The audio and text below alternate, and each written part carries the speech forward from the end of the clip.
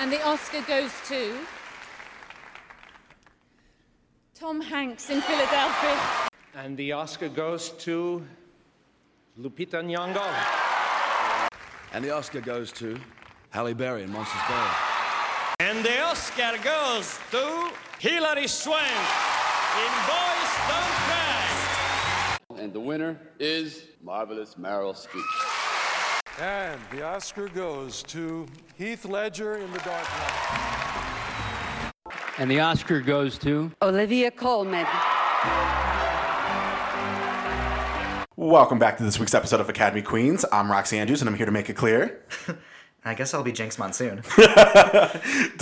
I literally that thought... actually makes sense. Oh my god, it kind of really does. I actually thought about that as I was coming over here. I'm like, we need to start doing really, really fun intros. I mean, you know, we've recorded a couple episodes already for season 2 here, but I'm like, why not just start with 1981? We'll just go out from here. But then I was like, oh, we kind of sound like Trixie and Katya in a way for their show, but who gives a fuck? You want to know why? Because our show. And not yours. Right. Now that was a blatant ripoff right there. What's up, buddy? How you been? Been pretty good. Good. How was your weekend? It was fine. Let's see. I saw Captain Marvel this weekend. So that was pretty good. I'm not a huge Marvel fan, but I see them all eventually. Yeah. I thought it was fine. I didn't dislike it. I didn't love it. I enjoyed myself. Yeah. Are you all caught up then for I think Endgame? so. Yeah, I think I've seen them all. I actually got a ticket for that, which I don't know if we mentioned in the last one. Yeah, I haven't gotten my ticket yet. It waited forever because that website, when it came up, it was like, 3 to 5 hour wait. And I was like, well, fuck this. Yeah. I'll just wait. That's then too much. I checked it like maybe 20 minutes later, and it's like 10-minute wait. I'm like, I don't know what I had to do to or how I got into that 10-minute wait, but I was like, I will wait. I'm here for it. Like, I'm ready to go. I'll probably see it like a month after it's out. I'll know everything, and it'll be fine. Do you know what did come out, though? And I am not taking this away from anybody, but the trailer for the new Star Wars movie came out. Oh, yeah. And do you watch Star Wars films? I do, yeah. It's kind of like the same with Marvel. Like, I watch them, and I like them, but I'm not, like, a huge fanatic. This is the first one from the most recent trilogy of episodes 7, 8, now 9. This is the first one I actually think looks really good. Oh, really? I didn't like the last two. I thought they were, like, really bad. Really bad in the form of, like, storytelling and just, like, I thought especially The Last Jedi was so boring. And Film Twitter was going insane. Yeah, they're real into it. Listen, I have grown so much as a person. Let the person enjoy. Like, you know what I mean? Like, let people like things. Yeah, of course. Like, I'm not tearing anyone down now. Like, I'm just like, I think I tweeted too. I was like, did y'all see the dumpster trash fire that was the last one? And I literally said, like, I'm not taking this away from you. I'm just like, I'm not excited for this one whatsoever. Yeah, like, I watch them. I have a good time, but it's not my thing. Let me rephrase that. I'm excited for this one, and this is the first time because I thought the other two were really bad. I think I just reworded that a little badly. But yeah, it's it'll be interesting I'm to see. excited to see Billy D. Williams back. Yes, I really do like that, especially because, you know, we talked about Lady Sings the Blues last season, and you know, he was really, really great in that movie. And it is exciting to see, what is it, Lando? Yes. Lando is back. But it's so funny too because I really watch these now for Lupita Nyong'o. Yeah, even though she's not, like, in it on screen per se. But Yeah. I like her as a Maz or Maz. Yeah, she's funny. I definitely dig it. I'm into it. Do you know what else I'm really, really into?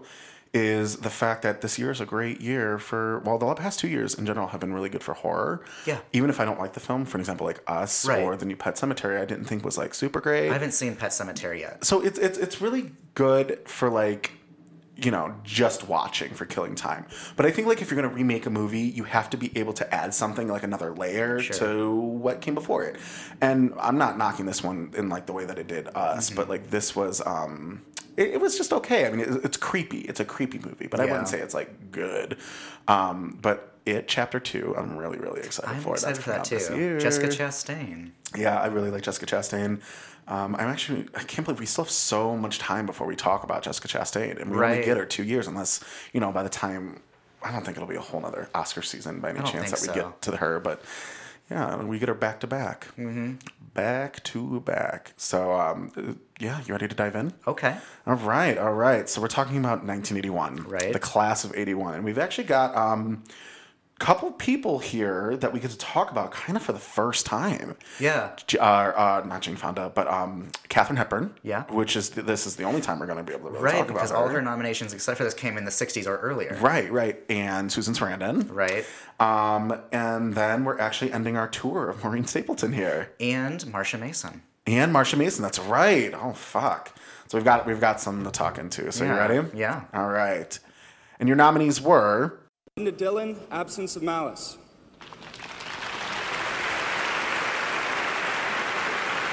Jane Fonda on Golden Pond. Joan Hackett, Only When I Laugh. Elizabeth McGovern, Ragtime. Maureen Stapleton, Reds. All right, so let's start off with Melinda Dillon. Okay. Melinda Dillon plays Teresa in Absence of Malice, and this is her second of 2 nominations. Going into Oscar night, she only was nominated for like 2 kind of like small awards here. And she won the Kansas City Film Critics Association Award for Best Supporting Actress, and then was nominated for the LA Film Critics Association for Best Supporting Actress. In Absence of Malice, Melinda Dillon again plays Teresa. She kind of plays the anonymous victim to this newspaper story that's hit that Sally Field publishes in the Miami. What is it, the Miami Herald? I think so. Yeah, we'll call it the Miami Herald. She's best friends with Paul Newman's character. And pretty much she's a terrified Catholic who's quote unquote committed the ultimate sin. So it's like, what if her family finds out? What if her church that she works for finds out? I love her her introduction in this movie too, because she's smoking in a bathroom and a nun at the Catholic school that she works at. And the nun's like, "You smoking in there?" She's like, "No." Well, you also get a little bit of a wide shot where you see the nun outside the stall and you see the smoke. Right. So she's not hiding it. Oh, but she's like still lying about it, which is great. She thinks she's getting away with it. So what do you think about Melinda Dillon as Teresa in Absence of Malice? I like her in this a lot. There's a gravity to this character that she really sells. Like, you really understand that she's going through some stuff. She's like eating herself alive on the inside because it's an abortion that she's had, right? Right. That's why I said the quote unquote. Exactly. I just wanted to clarify that for sin. people who may not have seen the movie. Yeah. But yeah, she's committed this quote unquote horrible act that someone in her situation could never get away with and go on with a clean conscience. Yeah. While she's working at a Catholic school. She's a teacher? Or I think she's an office aide. She's like a clerical sort of. Okay. Yeah, I like her in this a lot. There's I picked up on a interesting visual cue that Sidney Pollack, who directed this, and maybe the costume designer, maybe this was them. There's a scene where Sally Field and Melinda Dillon are sitting outside, and Sally Field's interviewing her. And they're sitting on like a bench of some sort, and Melinda Dillon is so covered up. She has like a long dress on with a cardigan over that goes down to her wrist, and she has like knee-high boots on. She is completely hiding. She kind of looks like Carrie White. In a way, yeah. But like she's showing as little skin as humanly possible without being, just covered by a blanket. Right. Meanwhile, Sally Field, on the other hand, is wearing like a skirt and you can see her arms. It's an interesting visual difference in the two. And I just kind of, it's a weird detail that I picked up on. It's almost like the yin and the yang. Like, she has such Catholic guilt over this. Yeah. And she knows that she needed to do it, but you also have to remember is that this is filmed in 1980, 1981 is when it comes out, but it still takes place in a time where legal abortion, safe abortion in this country was so new still. It was only a decade old. Yeah. So, unfortunately, there's still like a weird stigma about it to this day, but this is such a time with, especially like the Catholic Church was like, abortion, bad, like bad. And, she really is a victim to her own faith. Yeah. And it's... I gotta say, I like this a lot better than her Close Encounters of the Third Kind nomination. I actually do too. It's a way smaller role than that one, but she has a lot more to do here. It's also a much smaller movie overall. Yeah.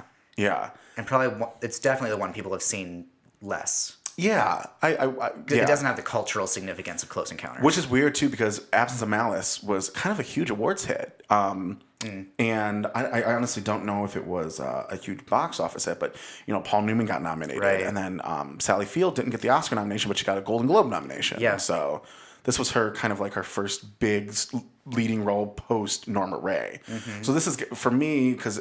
In a movie by Sidney Pollack, Right. who was he would go on to do Tootsie, and he had just. God, I can't wait to talk about Tootsie. I know, and he had just done What They Shoot Horses, Don't They, and a couple other things. So Yeah, he was a director on the rise. Yeah, and this is what I have to believe would have been Sally Field's first offer that she took post Norma Rae, because they would have filmed this in 1980, which she won the Oscar for 79 in 1980. Yeah, that makes sense.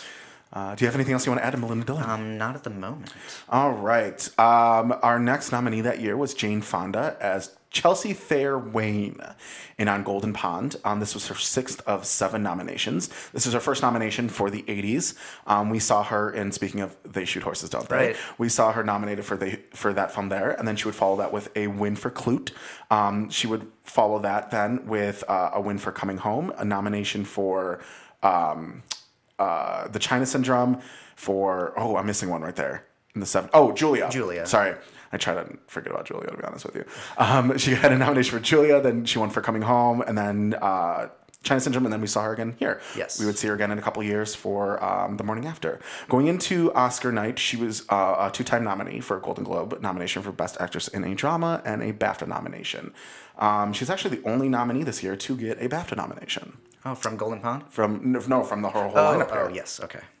So in On Golden Pond, Jane plays the daughter of her real-life father, Henry Fonda, who they kind of have a tumultuous relationship. And she kind of takes this summer that she feels is going to be like the last summer that he's around, which weirdly he also was in real life, to kind of patch things up and try to move forward from the pain that she was carrying around from her childhood. This movie... Really wanted to make this movie happen for a couple of reasons. She and Henry Fonda, her father, did not have a very good relationship like their characters in the movie. And even though she had experienced a great deal of success there in the late 60s and 70s, Henry Fonda didn't really have a whole lot of success, save a couple of movies like Grapes of Wrath and so forth. But he had also never won an Oscar. Yeah. And she had sort of made it her goal to give her father his last hurrah and hopefully win him an Oscar, which he would go on to do with this. Mm-hmm. So it's interesting watching On Golden Pond knowing their real life and how what you're seeing in the movie is very similar to what they were going through prior to the movie being made and during. Mm-hmm. Because I think I read they kind of came together at some point during the filming, and then he would go on to pass not too long after. Yeah. So this movie kind of is a little bit of a, I don't know what the word is, like a finale in there. Kind of like full circle. Yeah. It's a full circle So film. they finally came together in their personal lives through this movie. And I think you can see that on screen. Yeah. We'll talk about obviously Atlantic City here when we get to Susan Sarandon, but I revisited Atlantic City last night to get ready for today. And I was reading that a lot of people thought Burt Lancaster would have won that Academy Award, but Fonda's campaign for her dad was so aggressive. Yeah. So it's interesting to see how she played the game in the film here and then obviously post. Regarding her performance, though, I think it's good. Mm-hmm. I wouldn't say this is my favorite Jane Fonda performance, though. Right, I agree with you. I think it works for what she needs to do, but I don't think it's anything special. I think we've seen Jane do way better, and I think we've seen her do way worse. Mm-hmm. But, I mean, I can live with the nomination. Yeah, I'm fine with the nomination. I have nothing against it, but it is one of those performances where I watch it and I never really forget that I'm watching Jane Fonda. Yeah. Maybe it's because it's her and her father. Yeah. And this... It almost feels like a documentary. In a way. Like, they're definitely... I mean, obviously they're playing characters, but there's a lot of parallels going on between the movie world and the real world. Yeah. And that's really interesting to watch, but performance-wise, it's one of those performances where I'm very aware that I'm watching the actors. Yeah. Particularly the Fondas. Yeah. We've talked about some performances, at least I have, where I feel like you lose the idea that you're watching somebody. Yeah. Like Diana Ross for Lady Sings the Blues, for an example. Bette Midler in The Rose. Penelope Milford in Coming Home. Those are performances where you forget that you're watching a performance. Yeah. Fonda here is really acting for the camera. Yeah. If that makes any sense. Yeah. Instead of trying to sell me that she's not acting for the camera. It almost kind of reminds me of stage acting in a way, because no matter who you are when you're on stage, you're stage acting. Sure. Because you're doing it live and you've got that like feel off the audience. I kind of feel like she's doing that here. Yeah, I get the impression that she was very aware of what's going on, and I think that's probably because this movie's so personal to her. Yeah. In a different way than Coming Home was personal. It's two very different movies, two very different performances and motivations for making them. Mm-hmm. But yeah, you can tell this is a passion project for her. Yeah. But not exactly for her father. Right. And it's funny because this is her only supporting actress nomination. Yeah, that's right. She should have had one a couple years ago for Youth. Did you end up seeing Youth? I didn't see Youth. So Youth was great. That's the Michael Caine? Yes. Yes. I wish that she had won all the awards, including the Oscar for Youth, because that was a fucking phenomenal performance. And that is a performance where it's a supporting role where you forget that she's acting because she's so good, compared to this supporting performance where, like I said, we've already said it's kind of like we know she's acting. So, anything else on Jane Fonda? No, I'm good. All right, going into the next nominee, we had Joan Hackett, the late Joan Hackett, playing Toby Landau. This is her sole nomination. And going into Oscar night, she actually won the Golden Globe for supporting actress. By the way, her movie is Only When I Laugh. I forgot to mention that. Right. So in Only When I Laugh, Joan plays the best friend to Marsha Mason's character. And she is kind of like the bedrock to her character. There's a trio of friends. It's Joan Hackett, James Coco, Marsha Mason, and Joan Hackett kind of plays a rich socialite in New York who is, in a way, I wouldn't say financially supporting, but supporting her friend. And she's kind of the one that is like, listen, bitch, get your shit together or you're going to lose everything. And then once Marsha Mason's character kind of falls back down a familiar circle, Joan is still there no matter what to pick up, the pieces and to help her. But she gives her the kick in the ass that she needs. So what do you think about Joan Hackett as Toby? I love her in this. I thought she was so funny. She's delightful. Speaking of stage acting, this is a very theatrical performance that works. Yes. Like, I totally buy Joan Hackett as this larger-than-life socialite, and she puts on this sort of air. She has a very unique way of speaking and carrying herself. It kind of has this impression of, like, that old Hollywood acting. Yeah. Like, when you watch a movie from, like, the 40s or the 50s, and the actresses have this very not realistic way of speaking and using their hands and their bodies and putting their whole selves into it. But she makes it work because of who her character is. And she's hilarious. I agree. I love her in this. I think everything is amazing, from her delivery of her lines to the embrace. She is the embodiment of like the 80s style. Like, she's got that really awful gaudy penthouse apartment, which is honestly gorgeous in my opinion. Yeah. It's just so clashy and just it's awesome. Her clothes too. The clothes, the makeup. There's this one scene where you can tell the bitch got into the blush. Yeah. Like, she's just painted She for the invented gods. blush. She invented blush. That is perfect. And even, I will say, like, I smoked for 10 years. I smoked cigarettes. I'm almost to my year point of not smoking. But, like, even as a smoker, I couldn't stand when there was a smoker in the car who wouldn't put down the window. Marsha Mason in this film, in the beginning when we get introduced to Toby, she picks Marsha Mason up from like insane asylum, pretty much? Well, it's like a rehab facility. Yeah, rehab facility. Because she's a recovering alcoholic. Yeah. And fucking Marsha is just puffing away on Marlboro Reds with all the windows up. Yeah. And I'm like, no, thank you. But Joan's just like, bitch, you do you. And I like it. I like her in this a lot. Yeah, I do too. I like that she's not an enabler for her friend. Yeah. Because we'll get to Marsha Mason later, but like you implied, she has a moment where she kind of falls off the wagon, let's say. Yeah. And Joan's not going to let her get away with it. Yeah. And Marsha's trying to hide from her daughter what she's going through, and she shows up. Christy McNichol is so good at this too. Yeah. And Marsha shows up at Joan. I can't remember Joan's character's name. Toby. She shows up at Toby's apartment like 2 a.m. Yeah. And Toby calls her daughter, and Marsha doesn't want her to know, and she's like, "Oh, here's the phone. It's already ringing." Were there moments? Okay, I spent years trying to track this movie down. I saw it maybe about 2 years ago for the first time, maybe a year ago, and I finally found it through streaming on Vudu because it's impossible to find on DVD or on VHS even. And I remember watching it for the first time and thinking at those moments that someone was jumping off her balcony, like whether it was Marcia or Toby. It just, I don't know, the way it was shot, it was just like someone's jumping. Did you get that at all? No, I didn't think that anyone was gonna leap. Can we talk really quick though? James Coco in this movie. I love him. How did he get a Razzie nomination for this? I don't know. Like, I went into it knowing that he got both. He got the Oscar and the Razzie, which is crazy. Thinking, I was watching it with thinking about that in mind, trying to figure out why. Yeah. I think he's amazing. He's so good in this. I don't think he's bad whatsoever. Yeah. Maybe it's homophobia because he is very flamboyant, let's say. Yeah, and I think I talked about that briefly on an episode before. I think with the Amy Irving. Oh yeah, with the Amy Irving. Because she's thing. the other person who got both nominations. And because we've recorded 1984 we already recorded Yentl before this, so we talked about it a little bit. But yeah, I don't think he's bad at all.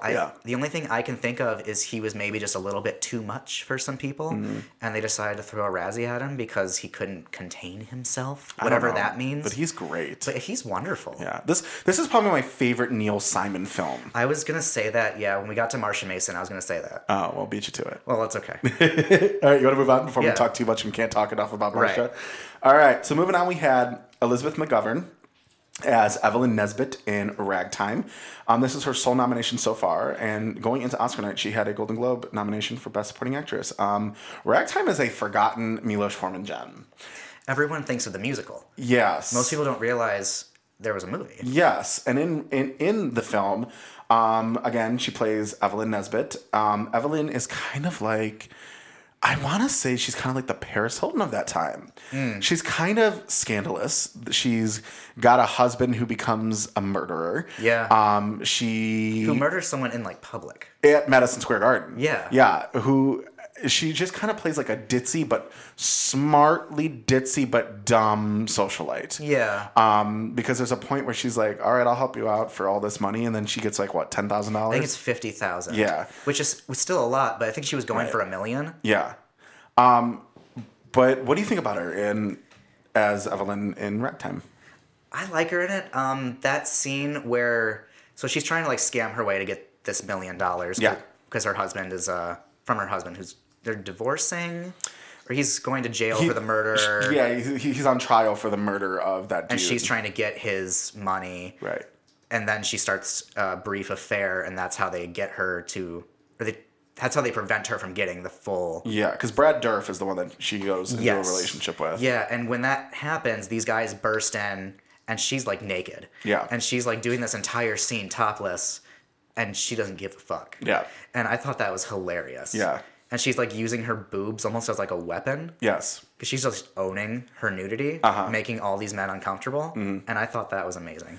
So like, you go, Elizabeth. Same. So obviously we're like totally gay. So yeah. We're not. I mean, I can't speak for you, but I'm not sexually attracted to boobs. Me neither. And it's funny because I'm like, all I can watch are her boobs in this because she uses them her advantage. They become like a prop in a way. Yeah. Because this movie takes like in the 1910. It's like 1912. Yeah. Something like that. And so somewhere around the Titanic. Yeah. And so this is very unusual for her to just be naked. She would have been like classified as a Jezebel. Yeah, and these guys do just kind of barge in. Yeah. Because they're catching her in the act so that she can be so that they can use her adultery, so to speak, against her so that she can't get her husband's money. Yeah. And that was the funny thing. Like, this was probably I've seen Ragtime before. I don't know if this was my first time. Okay. So did you like the movie as a whole? Not really. I thought it was okay. Because I really like Ragtime. I think, like, for me, which was really weird, that Mary Steenburgen got a lead actress Golden Globe nomination for this. I didn't know she was in this till I was watching it. Yeah. I think, like, her section of the film this is kind of like the 80s version of Nashville in a way. Because there's so much going on. It's like there's a lot of characters. There's a lot of characters. It's an ensemble piece. That's what I mean by it's like the 80s longer. version of Nashville. It's really long. Yeah. But Howard Rollins is fantastic in this movie. Yeah. I would honestly really not know who to choose if we're talking supporting actors really quick between Coco and Rollins because I think they're both fucking fantastic. And two very different performances in two very different movies. Very much so. And anyway, I think Ragtime's great. I'd never get bored during Ragtime. And so this is my second time watching Ragtime since I had seen it the first time. I enjoyed it. I enjoy it every time I watch this movie. Now, McGovern, in general, like I said, I not attracted to boobs. Couldn't stop watching her boobs in this scene. I think she's great. I think when she first comes on screen, like, her line delivery is a little off, but then you realize that's her character. Yeah. So it's not her acting. I'm honestly surprised too. Like, this was I think her second movie, because we had talked about her in a little bit in 1980 with Ordinary People. Oh. She was in that very briefly, and then yeah, she was nominated the following year for this. I think it's a great nomination. Yeah, I had the same impression that you did when she first came on. It's very, I don't want to say artificial, but this is a character who seems to be very aware of what her place in society is. Yeah. And she uses her body and her voice to get what she wants. Yeah. So it wasn't until later on in the movie that I realized, oh, this is all very conscious on the part of Elizabeth McGovern and of the character herself. Yeah. So that layer was a really interesting thing to realize as the movie was unfolding. Yeah, and the one thing I will say that's definitely not her fault, I think it's definitely the writing and directing here, was that her character is such a prominent part in like the first hour 45. Right, so the first half of the movie I was like, is this category fraud? And then about halfway through, she just disappears. She comes back a couple for times. a scene at the beach. At the beach, and then at the very end there's a dance number. But the first half of the movie I was like, is she really supporting in this? But yeah, after halfway she's mostly gone. Because this movie's almost 3 hours long. Yeah. So yeah, she's in it for like a solid amount of time and then just disappears. And that's why too the Mary Steenburgen nomination is weird, because Steenburgen's role is way smaller. She's sprinkled throughout. Yes. Whereas Elizabeth McGovern has a huge chunk at the beginning. Yeah. But after that huge chunk, I was like, okay, she fits in supporting. But at the beginning, I was like, I don't know about this. Well, the other thing too is that I would also kind of, not to bark back to Nashville for a second, but when I mentioned in 75 that I kind of can, I agree with Ronnie Blakely's placing of supporting, but I would also argue that her character is the lead. But again, this is an ensemble piece. So just like Nashville, I think when you're in an ensemble piece, everyone is supporting. Yeah. So there can be a centralizing character like Ronnie Blakely, I'd say in Nashville. Like you remove that character and a lot of these other characters aren't connected. Right. So I think that's kind of where you're coming from. And maybe in a way Elizabeth McGovern's character has that going for her. But yeah, I'm totally cool with her being in supporting. Same. Considering the entire movie. The first half, she's in so much of the movie. Yeah. But yeah, the movie as a whole, she's definitely supporting. Agreed. It's an ensemble. Shall we move on? Yep. All right. So our final nominee that year was the winner, Maureen Stapleton, as Emma Goldman in Reds. Speaking of long movies. Right. This is her fourth of 4 nominations. So this was the one that finally got her the gold. Going into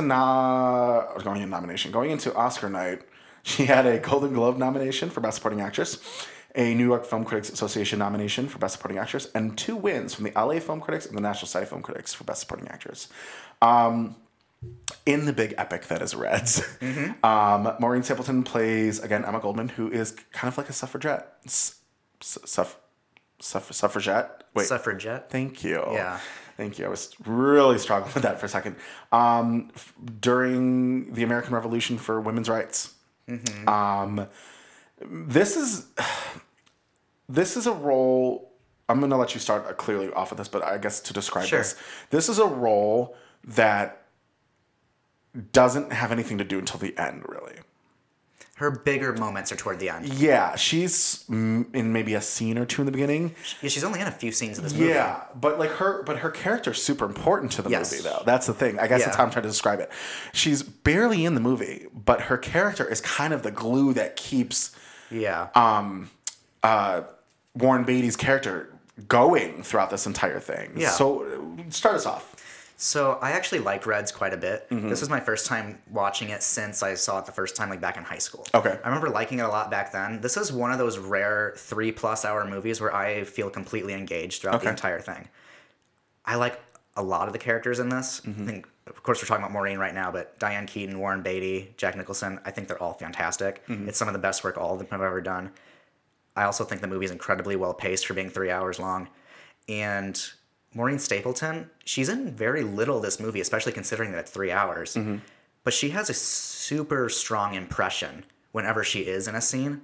And like you were saying, she is a very important figure in this movie, also just in history, because she's playing Emma Goldman, who was this huge activist at the time. Yeah. And she was like one of the most influential and dangerous women of the time, because like the most powerful countries in the world like feared her in a way. Yeah. because she was trying to basically change the way countries were run. Right. And I think Maureen's great. She has like a real centeredness about her. Like whenever she's on screen, she feels like she's in control. Mm-hmm. Or all the other characters are like trembling around her. Mm-hmm. And I think I feel that at least. I don't know if you do, but I think Maureen Stapleton is doing wonderful work in this. So I'm going to be very opposite here. Yeah. I don't like Reds. It's, for me, one of those movies that is horribly paced. I found myself so many times pausing it to do other things because it didn't keep me enthralled. I think Maureen Stapleton is the best thing about the movie. I don't like Keaton in this. I don't like Beatty in this. I don't like Nicholson in this. And it's very hard for me to not like Nicholson in something. I think people make this role to be bigger than it actually is. I think people make this role to be more important than it actually is. And that's, again, coming from someone who thinks she's the best thing of this movie. When you're in such an epic like this, I don't care if it's this or Lawrence of Arabia or Cleopatra or what's the most recent epic. I kind of consider The Tree of Life an epic with the way that it is. You can say the Lord of the Rings movies. Lord of the Rings, yeah. Okay, Lord of the Rings is perfect. Let's take Lord of the Rings. Liv Tyler as Arwen is what I would compare the role size to Emma Goldman in Reds. Only for Liv Tyler, she actually leaves an impression with me. She's got very little to do, but she does it well. Now, I'm not saying Maureen Stapleton doesn't do it well. I'm just saying I don't think she utilized the time that she had. Does that make sense? Maybe. I think she did. I think if she would have been any bigger, it would have been insincere. I can't pinpoint the moment, though, where I would have been as a voter with this lineup. Would have been like, that's why I'm voting for her. I can see the nomination with that ending, like I said, with the ending scene. But I can't be like, yep, out of everyone in this lineup, that's who I'm voting for. I don't know. I don't like Reds. Yeah, I can't get into it. I like it. I didn't take breaks. I actually watched the entire thing straight through. Was it just you and Seth? It was just me. Okay. But yeah, I turned it on, revisiting it for the first time in like 10 plus years, and I found myself just finishing it. Oh. Like I just went straight through. For some reason, I really dig this movie, and I usually avoid long movies. No. But yeah, I like Maureen Stapleton in this, especially like that last scene with her and Warren Beatty, where they're arguing about like the state of the world and how everything needs to change and how it's probably never going to, and all this stuff. Yeah, I really dig that. Yeah, I think for what little screen time she has, she does leave an impression, and I think if she had been any more like powerhouse, it would have ranked false. I know this is probably going to sound really, really weird, and I don't mean to put you on the spot. But the most memorable thing, my ass is like really numb right now. Sorry. Okay, it's the chair. Is it kind of has one of my favorite sex scenes in a movie without even really showing anything. Oh, okay. Obviously there's that moment with Beatty hitting it from the back with Keaton, but also too, and this way I don't mean to put you on the spot, I don't know when you and Seth are at it, if you have Zhivago in the room or if he's out of the room, but that I think we've all been to that place. I know I have when I had my dog. I mean, I really didn't give a fuck it was a dog. But like where the dog is scratching at the door and I'm like, oh, we've been there. We've all had that moment. That's why I was like, I don't mean to put you on the blast there. Because that's why I would just keep my dog in the room because it would just be like that the whole time. But I was like, oh, this is like a really relatable sex scene right now. So that's pretty much the most memorable thing about Reds for me is the fucking sex scene. Okay. And it's so small. Like, it's such a small thing. But yeah, I mean, Reds just doesn't do it for me. I can't get into it. Yeah. So, do you have anything else? Not at the moment. Okay, shall we move on? Sure. Oh, so we're on our lead. I thought we had one more. No, yeah. Melinda, Jane, Joan, Elizabeth, and Maureen. Okay. Yeah. So your nominations for lead actress from 1981 were... Katharine Hepburn for On Golden Pond.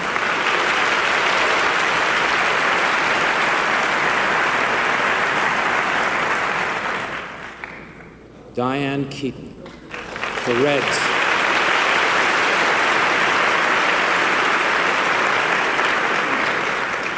Marsha Mason for Only When I Laugh.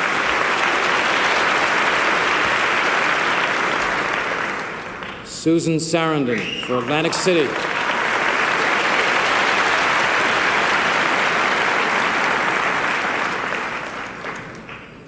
Meryl Streep for The Friend Who Retains Women. Okay, so let's start with our winner for the year. That's Katharine Hepburn for On Golden Pond. This is her 4th of 4 wins and her 12th of 12 nominations. Jesus. So, here's everything that she has been nominated for up till now. Okay, for those, literally, he just grabbed his notebook and like stood it up like he had this huge fucking like line It's of shit. taking up almost the entire page. Oh my god, it is. She's Okay, I'm ready. Okay, so the movies that she won for. She won for Morning Glory in 1933, Guess Who's Coming to Dinner in 1967, and The Lion in Winter for 1968, tying with Barbra Streisand for Funny Girl. Mm-hmm. Those are her wins.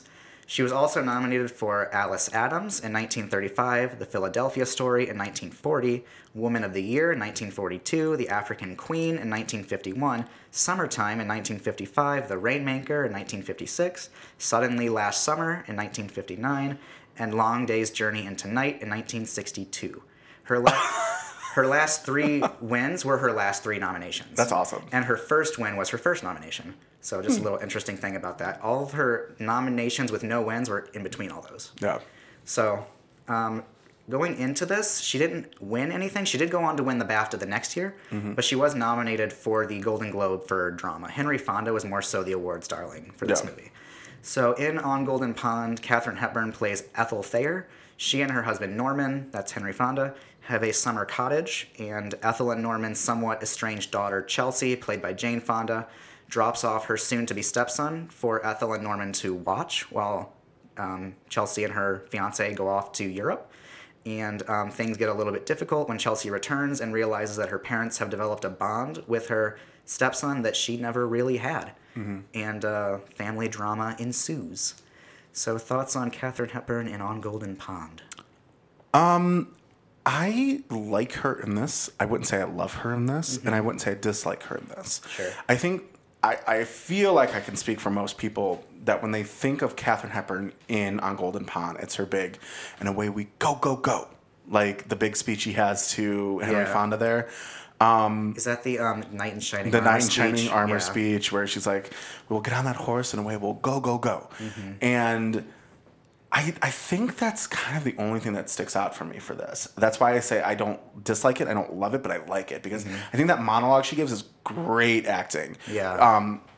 If anyone in this movie, because we kind of talked about Henry Fonda a little bit and Jane Fonda, makes me forget that I'm actually watching a movie, it's Katharine Hepburn. Yeah. And that's just Katharine Hepburn for That you. might also be because this movie was not quite as personal to her as it was for the Fondas. Yeah. Especially Jane. Right, right. So, I mean, I like her a lot in this. Let me rephrase that. I like her in this, but I don't love her in this. Sure. So.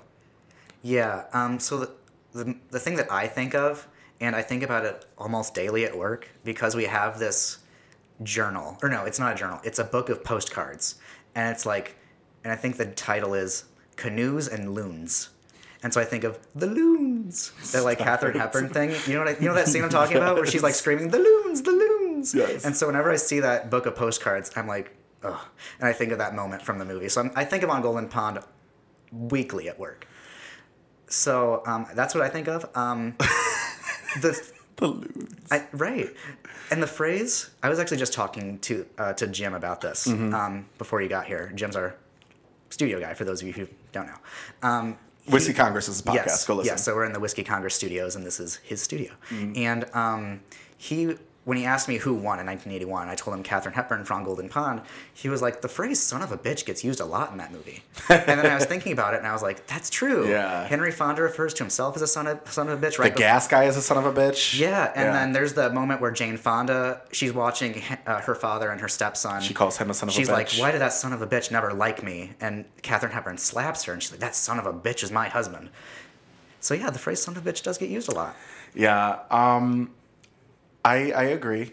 I honestly didn't think about that until you just. Well, I didn't think of it up. until Jim said it, and I was like, wow, you're right. Good thing Jim is joining us for the Silence of the Lambs episode because he'll be able to bring up this random shit. Yeah. So I'm sure we'll forget about it. He's good for the random shit. Yeah, season 3 will be fun. I can't wait to get to the 90s. But yeah, I mean, I think it's a good farewell nomination because this was Hepburn's last. Also, have I ever done my Katharine Hepburn impression for you? I don't think so. Okay, I don't know if it'll be any good anymore because I haven't done it in a minute. But I was once waiting tables at this place in Brooklyn called Rockneys, and this woman came in who talked exactly like Katharine Hepburn, and she did the whole like head bobbing thing too, and she goes, do you have the Mountain Dew? I don't know how that actually sounds, but I hear it. Right. Yeah. So like ever since then, if someone's like, "Can you do any impressions?" I'll just say, "Do you have the Mountain Dew?" And that's my Katharine Hepburn impression. I really hope Katharine Hepburn drank Mountain Dew. I do too. Couple things about fun trivia facts about this.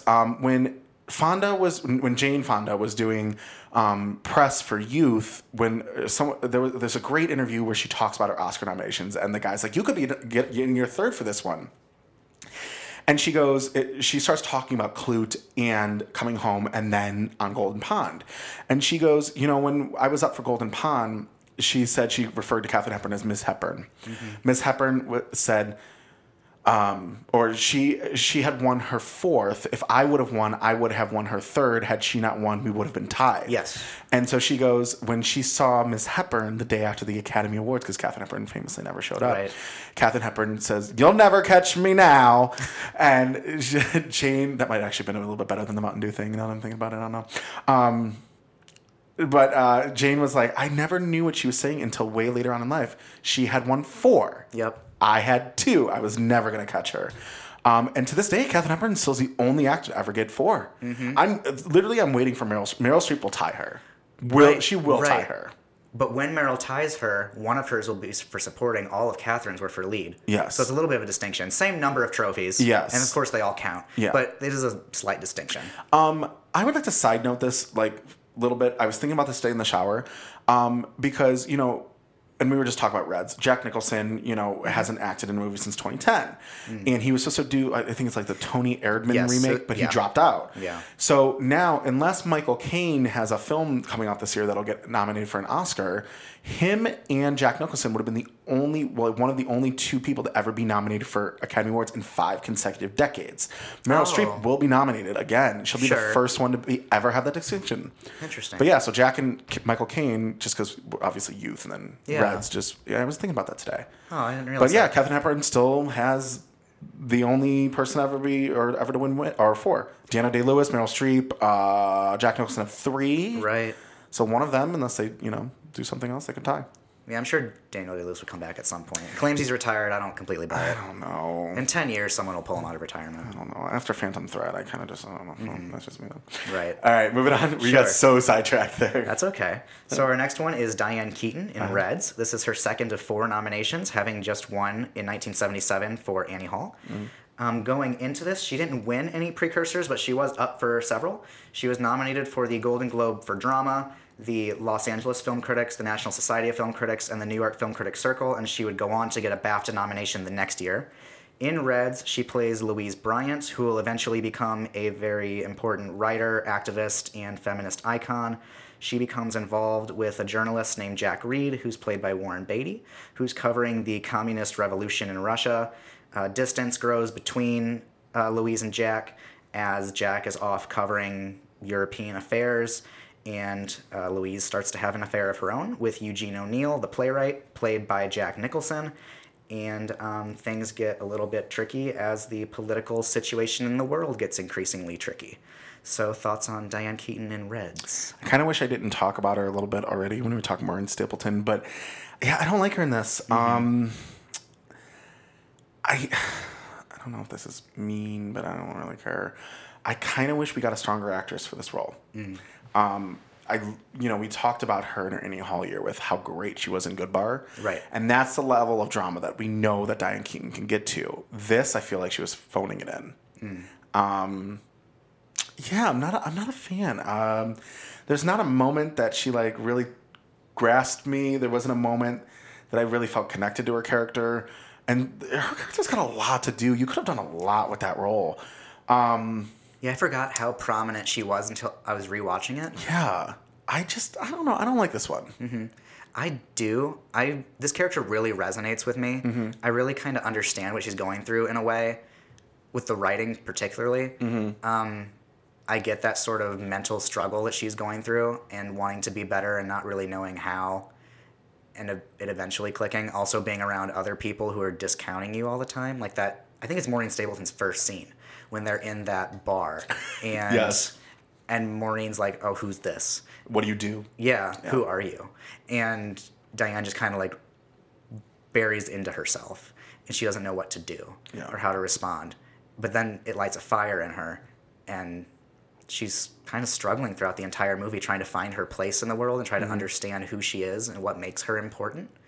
And I get that. Yeah. So I was really jibing with this character throughout the movie, and I was surprised, like you were saying, how much she has to do, because it'd been so long since I'd seen this, and I was like, oh, it's Warren Beatty for 3 hours. Yeah. And she's in a lot of this, even without Warren Beatty. She has like whole scenes without him. She has her own like storyline and arc, and she has completely her own agency outside of him. So yeah, I really dig her in this. I like her work with Jack Nicholson, those scenes when they're having their affair and when they're trying to figure out what they are. Because there for a while, it would make sense if she would have been with Eugene O'Neill instead. But there's something about Warren Beatty and his importance that's keeping her with him. Yeah. It's funny, too, because you wouldn't want to if you enjoy this movie, but you could take her character out of this movie, and it would honestly cut a solid hour worth of film. That's how important she is to this movie. There was a moment when I think it was soon after I finished the movie, I was like, she could have been her own movie. Yeah. They could have made a Louise Bryant movie. Can I just say, too, I don't know. Unless the dick is that good and it's got my legs shaking after you fuck me, I am not traveling across a fucking barren tundra for some dude. Like, no. That dick better, like, come with, like, a check afterwards, because there is no way I'm doing what that bitch did. Right, because she could have never come home. Like Maureen Stapleton actually sets that up. Right. Like in the scene before, where she's talking to Warren Beatty, and she's like, if Louise comes here, she can never return to America. And then Warren's like, oh shit, I'm never going to see her again. And then there she is. And I was like, would you do it? Not for Warren Beatty. Seth. Sure. I mean, that's love, though. Yeah. But that's also, like, what I mean. Like, I'm also like a hoe who loves money more than dick. So like, if I'm gonna be like, you know what I mean, you better be paying me, and that dick better be really fucking good. Yeah, you're more of the romantic between us two for that. We also couldn't be in Russia. That's an entire new layer to that conflict. But yeah, I really dig her performance in this. It's another one where I think it's okay how small and subtle she is. It's like with Maureen Stapleton. If she had been any bigger, it would have been a little phony for me. Yeah. So I think it works, what she's doing here. You never texted me back either, because I texted you. Have you ever seen Warren Beatty's nude photo from the 60s? I don't think so. I'm going to show that to you when we're done here. Okay. Actually, fuck, I'm going to bring it up now. Okay, we're going to do this live. We're going to do this live. If you ever get a chance, there's an actual photo. There's a photo of Warren Beatty nude. There's a photo of Marlon Brando sucking Wally Cox's dick as well on the internet that are like been proven to be legit. But I mean, I understand why this dude had so many women after his ass. I mean, he's a handsome guy. He's just not an actor that I gravitate toward. He's another one of those people where I feel like I'm very aware that I'm watching Warren Beatty. Like, I think I said that in Shampoo and Kevin Can Wait. Yeah. He's just one of those actors for me where if I'm going to watch a Warren Beatty movie, I'm very aware that it's Warren Beatty. Okay. Right. Not bad. Yeah. For being flaccid, that's pretty nice. Yeah. Yeah. So what is that for? Is that I don't know. If you just Google image Warren Beatty nude, there's also like a color version, but you can clearly tell that it's someone just colorized it. Yeah. But that's early. That's got to be like late 60s. Yeah, that's 1960s Warren Beatty. It's like near the Bonnie and Clyde era. Yeah, that's like pre-Shampoo. Yes, that's a great rate. Yeah, it's definitely Bonnie and Clyde era. But yeah, and then so I texted you that. I never heard back from him. I was like, this bitch. I'll just bring it up when we do this episode. But yeah, it's a great photo for any of you who want to check it out. Yeah. But yeah, that's all I got to say on Diane Keaton. Yeah, me too. I mean, I didn't have anything else to say. More will come out with rankings. Mm-hmm. So we can move on now to Marsha Mason for Only When I Laugh. This is her fourth of 4 nominations, previously up for Cinderella Liberty in 1973, The Goodbye Girl in 77, and Chapter 2 in 79. And she didn't really get any precursors going into this. And she plays Georgina Hines, a boozed-up Broadway star. She has just checked out of a 3-month rehab stint, and she now has to struggle with balancing her personal life with her fears of returning to the stage, and also all the personal lives of everyone around her, basically. Mm-hmm. And it's a Neil Simon comedy. So thoughts on Marsha Mason in Only When I Laugh? So this is definitely my favorite of the Marsha Mason nominations.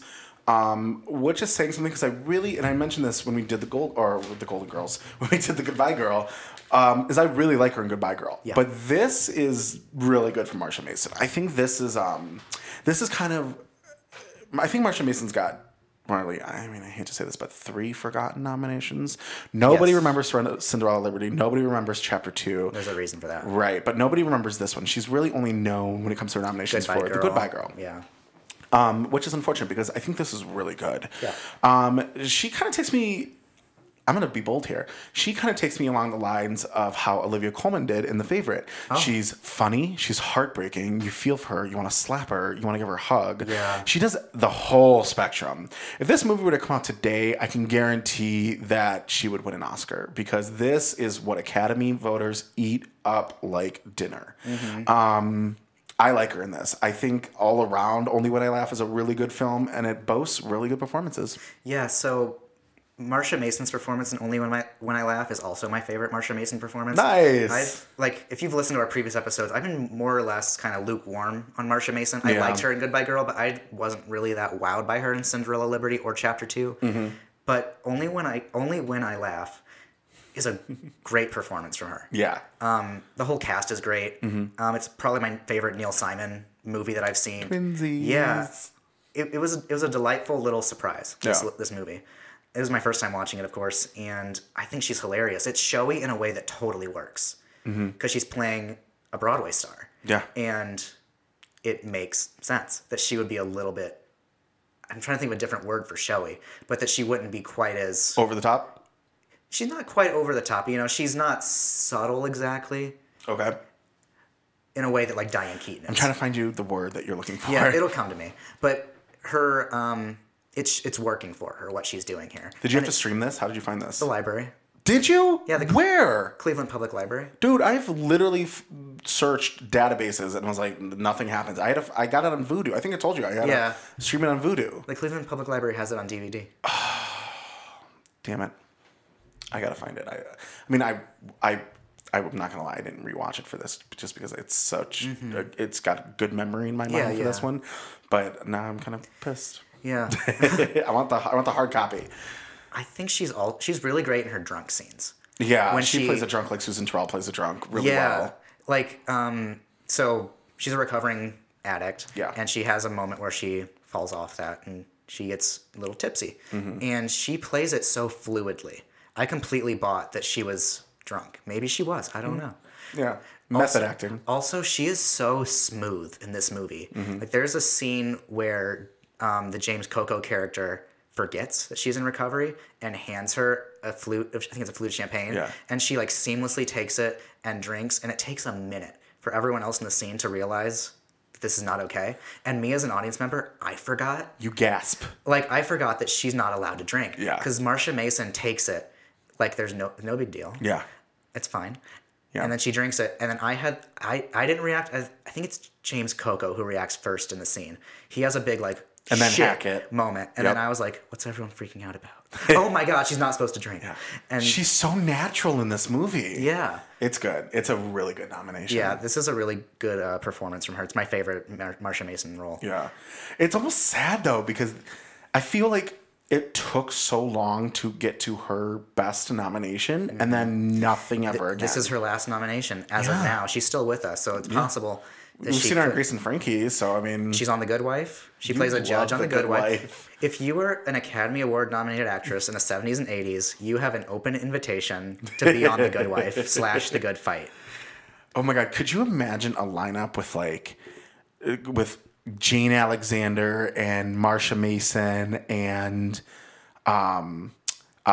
Christine Lottie and who else? Christine Lottie's on The Good Wife. Oh my God, let's not even worry about the nominations. What if we added Christine Baranski into that? And it was just like, who could be the fifth? Who would be the fifth one that would just like have gays' heads explode for an Oscar? Yeah, with this so far. So we would have Mason, Lottie, Baranski, Alexander. Who would be the fifth one? For someone who's never won before? Yeah. Someone from this era? Yeah. See, I want Brenda Vaccaro to come back, but I feel like she's someone that not everyone knows. You were a Brenda Vaccaro voter in our polls, weren't you? I did, one of them, yeah. I voted for one of them. Okay. Oh, Oh, what if we said like Margaret Avery? Oh, sure. Oh, I mean, Margaret Avery is more like us. I feel like Margaret Avery doesn't get as much respect. Let's just say Margaret Avery. Sure. That would be like a gay-gasm of all of that. The Oscar gays would lose. Yes. That would be amazing. Man, this is fun we're having. I was saying the other day, I think so. Marsha Mason and Marcia Gay Harden could very easily play mother and daughter, and I would buy that resemblance. Oh my god! I want them to be in a movie together, and I want Marsha to finally win her Oscar. I want her to have a real juicy role playing Marcia Gay Harden's batshit crazy mother. I would love it. Now I know that she's so good in this role, but do you know who else I could have seen in this role? Who? Karen Black? Karen Black. Seriously. Think about how Karen Black was. Like, Karen Black could have done this role and honestly probably been just as good. Well, do you know who did play this role before Marsha Mason on Broadway? Karen Black? No. Madeline Kahn? No. Wait, hold on. She's nominated in 1981. Susan Sarandon? Maureen Stapleton. No shit. Maureen Stapleton played this role on Broadway in 1971. 10 years before the movie. If anyone has a way to see footage of that, please add us at Academy Queens on Twitter, because I would love to see that. Yeah. Maureen Stapleton played the role on Broadway. I think I know she was nominated. I don't remember if she won, but she was nominated at least for a Tony. That's interesting. Yeah, I didn't write it down, so I can't remember. Oh, but yeah. You fail. I did. But yeah. Dishonor to your cow. Dishonor to your family. That's a Mulan quote. I'm not being racist. I swear to fuck. I swear to fuck. I just realized how that came off. That's from Mulan. Moving on. Yes. Shut up. So, anything else on Marsha Mason? No. Okay. So we're getting so off track today. I love it. Susan Sarandon is our next nominee for Atlantic City. This is her first of 5 nominations. And she only won the Kansas City Film Critics. What? Yeah. That was pretty much it. Okay.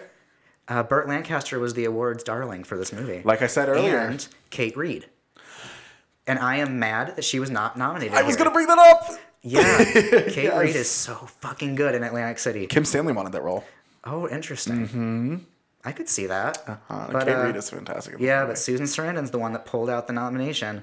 And in Atlantic City, she plays Sally, who came to Atlantic City in search of a better life, more or less. And she works as a waitress at an oyster bar and is in training to become a blackjack dealer. And she's neighbors with a man named Lou, who's the Burt Lancaster character. And he spies on her through their windows at night. He's also an aging former gangster. And then one day, Sally's estranged husband shows up with a whole bunch of cocaine that he convinces Lou to help him deal. And Sally's husband is murdered, and they get pulled into this crazy situation, basically. And she's in the middle of it all. So thoughts on Susan Sarandon? I love Atlantic City. I love this movie. This came out in 81, so this was up against Raiders of the Lost Ark. And I honestly don't know who I would have chosen for Best Picture, because honestly my heart's kind of with Atlantic City, but my mind is with Raiders. I love this nomination. I think Susan is great in this role. This honestly might be my favorite Susan Sarandon nomination. Oh, really? Yeah, of all of her nominations. What's funny to me is that she actually campaigned for supporting. And the Academy was like, no, bitch, use a lead. They did the right thing. Yeah, I think it'd be a problem if she were in supporting. Yeah. I think she's definitely the lead, and Kate Reid is the supporting. Yes.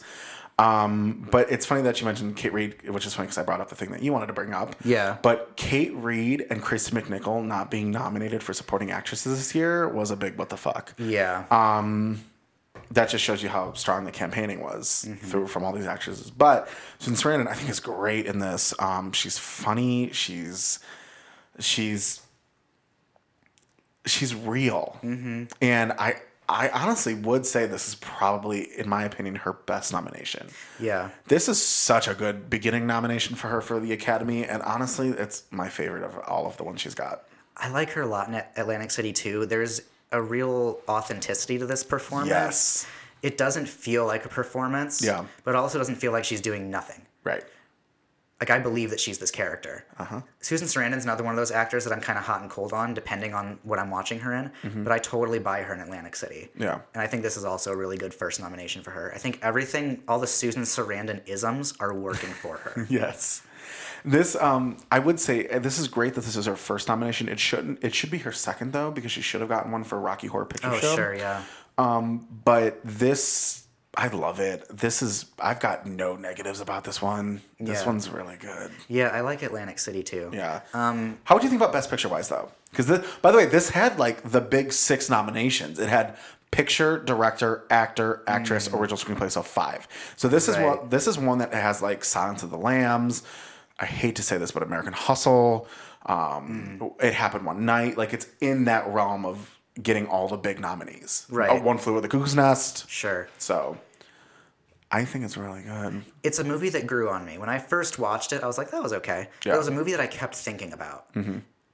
And it's kind of grown on me since watching it. All of like the social issues that are kind of subtly going on around the story that I wasn't really thinking of actively while watching it. Yeah. Like all of these stuff about this Atlantic City being this land of dreams that's also kind of a grungy place.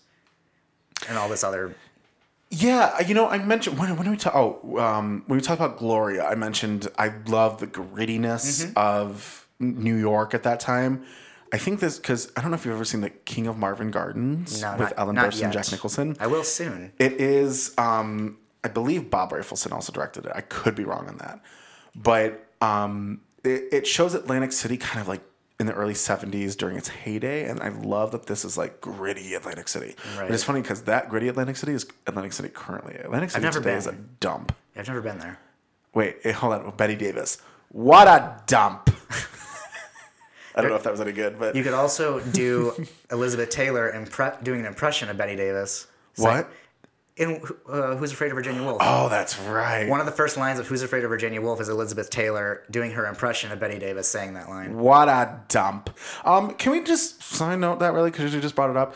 Could you imagine a remake of Who's Afraid of Virginia Woolf with Angela Bassett and Courtney B. Vance? Oh my God. That'd be Can wonderful. this be a fucking thing, please? And then I would want the 2 youngins unknowns. Sure. Well, we are getting Who's Afraid of Virginia Woolf here on Broadway next season. With Laurie Metcalf, yeah, right? Laurie Metcalf and Eddie Izzard. Yeah.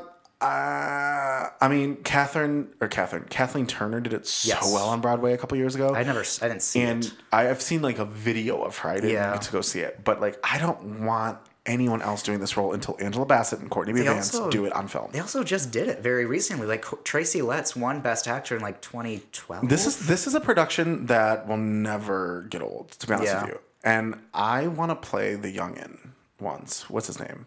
I don't recall. I keep, for some reason, Honey Bruce keeps coming to my name, and that's not it, clearly. Honey is the woman. Honey is the woman. I can't think of her husband, boyfriend's character. I'm finna look it up. Yeah. Who's Afraid? Okay. So, George Segal played Nick. Yes. I wouldn't mind seeing Susan Sarandon in that role. As now I'm blank. Martha. As Martha? I would. Is it because? Oh no! Wait, no. She did Betty Davis. Not in Feud. Yeah. Yeah, she was Betty Davis. Yeah, I was going to say that wasn't Elizabeth Taylor. That'd be interesting. I don't know though. Like, I need Angela Bassett to return to the Oscars somewhere, and I feel like that would be it. Right. Like, if I was like head of Paramount or whatever, I'd be like, you know what we got to do? We got to do Virginia Woolf, and we got to do it with Angela Bassett, Courtney B. Vance. Or, do you know who I might be thinking of? Karen Black. No, of course, Karen Black. Olivia Colman. Oh yeah, she could do that. Holy shit, that would be great. But who would play opposite of her? Oh, I have no idea. I have to think about that. So Olivia Colman as Martha. I could see Colin Firth doing that. Yes. Yeah. You got it. I'm not even going to argue. That's perfect. That is perfect. Guys, if you want to hire us for like casting or whatever, like we'll totally do it because for you. the Straights should not be in charge of casting. No. The Straights are very notoriously bad at casting. No, nope, don't want that. Don't want them. They've already fucked up the world enough. All right. Anything else on Susan Sarandon? No. Okay. So moving on to our final lead actress of 1981. Oh, yes, you get to do it this year. Yes. What? The Meryl. Oh, I was just going to do the ones that she was nominated for before. Boo. I don't have your talents. So Meryl Streep was nominated for The French Lieutenant's Woman in 1981. This is her third of 93 nominations, having previously just been nominated for The Deer Hunter in 78 and winning for Kramer vs. Kramer in 79. She won the Golden Globe for drama and the BAFTA and the Los Angeles Film Critics. So I guess you could say of these five, she was the more likely to be the frontrunner. Mm-hmm. In The French Lieutenant's Woman, she plays Sarah and Anna.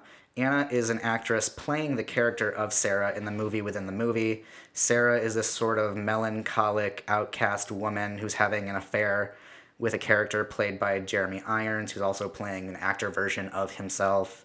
And there's parallels between their love affair in real life and their character's love affair in the movie within the movie.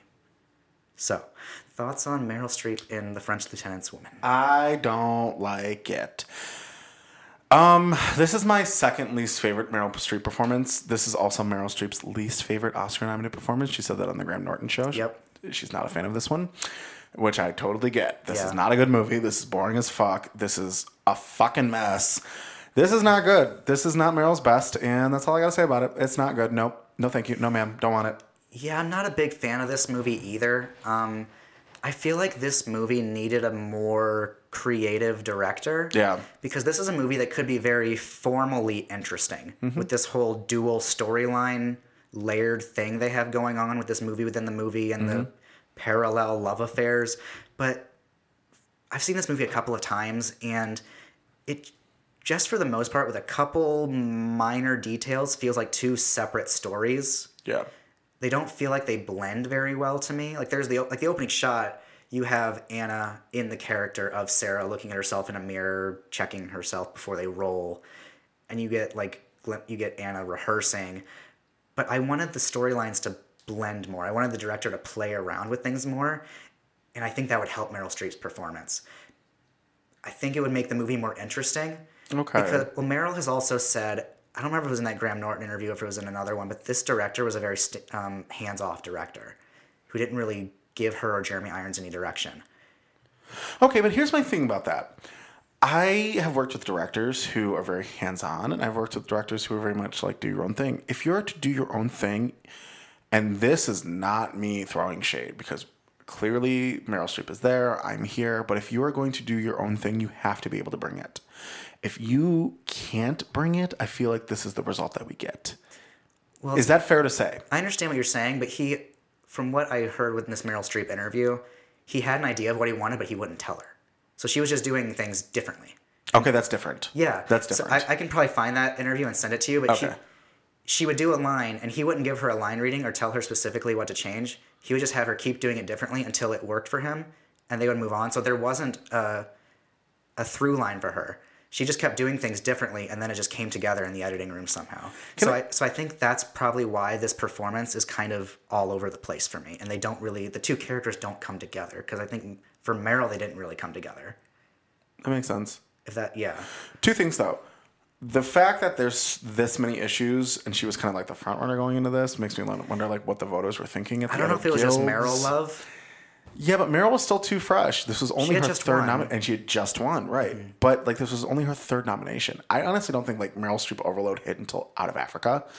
Maybe Silkwood. Maybe Silkwood, but I would say Out of Africa. Yeah. But also too, I don't know. I think this is like the editing issue. This movie's confusing as fuck. Like if you don't realize that it's dual story, like you honestly don't realize it's dual stories going on. That's why I think this movie needed a more creative director, because I don't think these two storylines work. Yeah. As one cohesive movie. Yeah. It feels like two very separate things. Like if you're aware of what you're watching, you're aware that Anna's a character played by the actress Anna, who you're watching in the other storyline. Like it registers for you as an audience member. Mm-hmm. But I don't think they really come together in a very interesting way. Yeah. And I think that's to the detriment of Meryl's performance. I think this movie needed a director who was like, this is what I want, and spoke it clearly and was able to articulate it to Meryl. I think it would have helped her performance. Okay, I'll give her that. Yeah. I'll give you that. Yeah, I got nothing else for Meryl Streep there. Yeah, I don't have much else. This is my second least favorite Meryl Streep performance. We, of course, love Meryl as an actress, but this movie is just not really working. Yeah. For me, or I guess for you either. Yeah. I mean, clearly I love Meryl. I mean, I gave her the Oscar for Deer Hunter as a tie with Penelope Milford. Right. Have you given her one yet? Kramer. Wait, I gave it to her for Kramer. Kramer. Oh, I gave Jane Alexander for Kramer. Yes. That's right. Yep. Heard. Yeah. Well, shall we get to it? Sure. Our favorite part of Academy Queens is ranking these amazing actresses.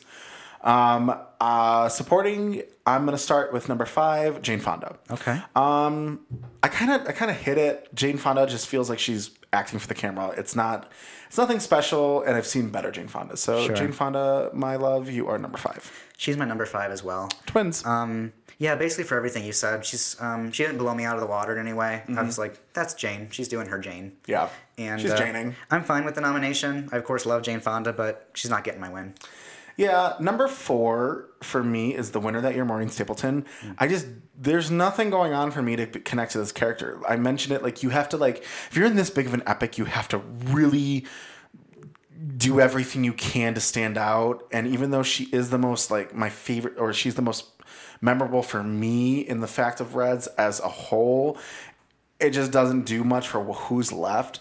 With that said, I think Maureen and Jane should have been taken out there for Chris McNichol and Kate Reid. I think that would have been a great lineup with the remaining 3. But yeah, I would say Jane Fonda at 5, Maureen Stapleton at 4. Okay. I struggle here with my placement of my 2 and my 3, or 3 and 4, and I think I'm going to give it to Maureen Stapleton as well at 4. I really like her in this, but I think on a visceral level, the other remaining nominees kind of did something a little more for me. I like Reds. I like what she's doing in it. But just looking at these individual performances and what they did for me as an audience member, I kind of feel like I have to put Maureen at 4. Heard. Yeah. For 3, I'm actually kind of excited because I didn't get to put her any higher than 5 the last time we talked about her. So clearly I'm talking about Melinda Dillon here because we talked about her in 77. I think I put her at 5th. Melinda Dillon is, I really like what she's doing here with the amount of time that she has. I think it just goes back to that theme that we've seen so many times in this movie. If she had a little bit more, she could have been higher. But she's definitely a lot better here by far than what she's doing in Close Encounters of the Third Kind. Melinda Dillon is my number 3. Melinda Dillon's also my number 3. Oh my. I got something a little bit more out of this performance, this character, than I did out of Close Encounters. I really feel what she's going through. And yeah, I really like her in it. So yeah, she gets my 3. Well, we are tied together so far. And with that said, we both have Joan Hackett and Elizabeth McGovern left. I would say this was kind of an easy decision for me. I think both of them are very strong, but Elizabeth McGovern is coming in second place for me, while Joan Hackett is in first. I'm giving the Oscar for sure to Joan Hackett. Regarding McGovern, though, I think it's a great first, and I still can't believe this is her only nomination. Maybe we'll see a return for Downton Abbey because she did get a Golden Globe nomination for that. But yeah, I think she does well with what she's got. She's the most interesting character in Ragtime outside of Howard Rollins. Yeah. I dig it. I really like it. And unfortunately, I hate saying this, but it's one of those things that if in another year, I could have seen her win it. Sure. Joan Hackett is perfection, though. Only when I laugh is perfection, though. But yeah, Joan is just like everything I want in a best friend. It's so sad to me that she died a mere year after the Academy Awards too from ovarian cancer, because I would have loved to see what she'd be doing today. I think she's perfect. I think the Golden Globes got it right. I think the Oscars got it wrong. For fuck's sake, they got it wrong. But Joan is the perfect blend of comedy and drama, and she is my winner. Okay. I'm actually giving my runner-up to Joan Hackett and giving the win to Elizabeth McGovern. Okay. I like Joan Hackett a lot in this. I think she's funny as hell. But Elizabeth McGovern, when Ragtime was over, she was the one I was thinking about. Joan Hackett, of course, has Marsha Mason and James Coco, so it was hard for her to stick out in my mind in that way. Okay. But I love her. She's hilarious. I wish she had done more. I wish she had gotten more recognition in her lifetime. Elizabeth McGovern, though, is really working this character for me. I wasn't too crazy about the movie itself, but I really liked her in it. I thought she was doing wonderful work. I can't believe she hasn't had another Oscar nomination since then. And that's what, almost 40 years now? It'll be 40 years in 2 years then? Yeah, it's nuts. So 38 years. But yeah, so Elizabeth McGovern was the standout for me. She was the one that when the movie was over, I was left thinking about that specific character. Heard. So yeah, I'm going to give it to Elizabeth McGovern. Wow, we were so close. We were so close. Yeah. All right, Mr. Lead. Okay, so Just a reminder, your leads were Katharine Hepburn for On Golden Pond, Diane Keaton for Reds, Marsha Mason, Only When I Laugh, Susan Sarandon, Atlantic City, and Meryl Streep for French Lieutenant's Woman. I am giving my number 5 to Meryl Streep for French Lieutenant's Woman. Love Meryl. This movie is just not working for me. The character's not really coming together, and I think that might have more to do with the way the movie's put together than Meryl as an actress. But that being said, it still doesn't come together, and so I can't give her a win for it. I agree. Meryl is number 5. I don't like it. I don't want it. No, thank you. Mm-hmm. That's it. Yeah. I can't. There's nothing going on here for this. It's not a very strong movie. No. This movie's in the Criterion Collection, and I want to check. What? Yeah, I want to check it out from the library just to read the little booklet that comes with it, because I want to read the academic reasoning for it, because I just don't get it. I know people that like this movie, and I'm not one of them, and I want to understand. I'm gonna be kind of hated for this one, but I mean, Cries and Whispers is also in the Criterion Collection. That's not like a really good movie. I like Cries and Whispers. I know. It's not. I don't like it. I can't. This is not about Cries and Whispers, I know, but I know we're going to be sidetracked here for a minute. I can't do that movie. Like, the performances are good, but like the movie's rough to get through. Mm-hmm. Well, it's a painful movie. It's painful. But painful in a way that I think works for me. But I like anyway. Fanny and Alexander, at least. Yeah. Bergman's not everyone's thing. No. Bergman is not everyone's thing. So, moving on to my we number got a little 4. distracted. So my number 4 is going to Katharine Hepburn for On Golden Pond. Okay. Love Katharine Hepburn. I think she's doing pretty good work in this. I'm glad that she got this recognition, especially considering it was the last time she would be up for one, and she, of course, won it. Mm-hmm. She's the performance in the movie that I think works for me the most, and maybe it's because she didn't have the personal connection that the Fondas had. But I guess I like these other ones just a little bit more. Yeah. So I'm giving her my number 4 spot. I'm giving 4 to Diane Keaton. Mm-hmm. Like Meryl, she doesn't do anything for me in this one. I've said it so many times already. I don't want to be beating a dead horse here, but just Reds, I don't enjoy Reds. She's got the upper leg here on Meryl just for the fact of like, I think she's just got more to do. Clearly, there's a lot more going on for her character here. It's a more coherent. Yeah, but I mean, honestly, if I were to like give a tie for like the worst of the 5, it would be Meryl and Diane. That's just me. Okay. Well, my number 3 is going to Susan Sarandon for Atlantic City. Mm-hmm. I think this is a great first nomination for her. Atlantic City is a movie that's kind of grown on me since I first watched it. I was kind of meh on it when it first ended. Mm-hmm. But I think this performance is really working for her here. It's not distracting in any way. And I think it's really good first nomination for her. No. But I'm going to give her my number 3 spot. Well, I hear you're Susan Sarandon, and for number 3, I'm actually giving it to Katharine Hepburn. I don't know. My bottom 3, for me, this is a very weak lineup for lead actresses. I wouldn't say it's the worst that we've seen, but she's the most memorable of the 3 weak ones, and I consider her, Diane Keaton, and Meryl Streep to be the weakest ones. Again, it's just the knight in shining armor and away we go, go, go. That puts her at 3 for me. Yeah. So, well, I have Diane Keaton and Marsha Mason left. And I have Susan Sarandon and Marsha Mason left. Yeah, so this one was a little bit of a toss-up for me. But I think I'm going to give my runner-up to Diane Keaton for Reds and give the win to Marsha Mason for Only When I Laugh. I like Diane Keaton in Reds a lot. It's a character that really works for me, and I really feel like I get that character in a way. And after I finished Reds, I was like, yeah, I'm giving the win to Diane Keaton. And then I kind of remembered, well, Marsha Mason never really got one. And I gave Diane... There's another role that I would give Diane the Oscar for. So I'm being fair in a way. Yeah. But I also do really like Marsha Mason in Only When I Laugh. I think it's her strongest performance of her Oscar-nominated performances. And she does leave quite an impression on you when the movie's over. So I feel perfectly okay giving the win to Marsha Mason for Only When I Laugh. Heard. These two are stupidly strong, in my opinion. Like I said with Susan, I think this is her best nomination of the ones that she's ever gotten. That includes her winning role for Dead Man Walking. And then Marsha Mason, I think this is her best of the 4 that she's got. Since the beginning of time, though, forever, I have always had Marsha Mason winning. So that means I'm giving Susan Sarandon the runner-up.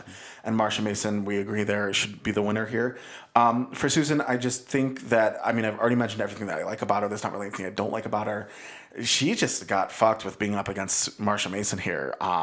This is the best of the best for this year. She is everything you want in a leading performance. Tell me I'm wrong though with like how I said the Olivia Colman thing. It's like it's everything you want. Yeah, it's amazing. This is a role where I could really see Olivia Colman just shining. Yeah, it has everything. This would be good. But yeah, Marsha Mason, fucking winning. She should have at least one Oscar to her belt. Yeah, that's part of the reason why I gave it to her. Like, I really do like Diane Keaton in Reds, but in my mind, she won her Oscar for Looking for Mr. Goodbar. So I'm perfectly okay with giving it to Marsha. Well, it's funny, too, because now I can talk about it because now we've done 1981. I always had Marsha Mason winning for The Goodbye Girl. Yeah. Because, and I would actually have her winning for this, so I'd have her as two with wins. 2.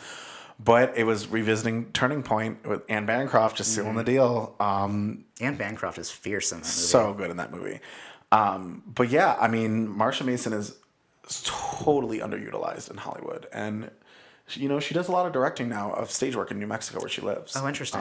So like regional theater type stuff? So if you're a regional cool. theater actor in New Mexico and you want to work with Marsha Mason, find her. She's in Santa Fe. Is that where she's from, or did she like retire there? She retired. Well, I mean, I was going to say she retired. She's still acting. Yeah. But yeah, she lives in Santa Fe now. Oh, interesting. So, yeah, so I give it to Marsha Mason in lead and Joan Hackett in supporting. Yeah, and I gave it to Marsha Mason in lead, and I can't remember who I gave it to in supporting. My mind just yeah, that's right. My mind just went blank. This is two consecutive. This is the only time for me that this has happened. Is that in last week's episode, 1980, I gave it to both Resurrection Women, right? And now I'm giving it to both Only When I Laugh Women. Oh, interesting. Is there a theme here for me? I don't know. We'll have to fucking see. Yeah. So, but yeah, I think this is a fun year. This was a really fun episode to record, actually. Yeah. We got distracted quite a bit.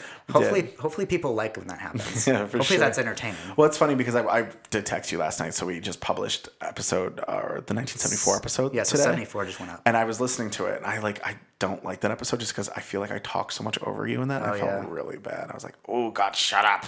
I don't like that episode either, but for different reasons. I know your reasons though. Yeah. It's just my stumbling at the end with the winners because I have personal stupid shit. Hey, go Diane Carroll. We both got on that one. But anyway, so yeah, this has been fun. Do you have anything else you want to add before we say adieu? I don't think so. I think we covered everything. All right, it's perfect. Well, I'm Joe Gentili. I'm Brandon Stanwyck. And this has been Academy Queens, your LGBT guide through the Academy Awards per decade per category, where we do all the work so you don't have to. Until next week with 1982. Bye. Bye.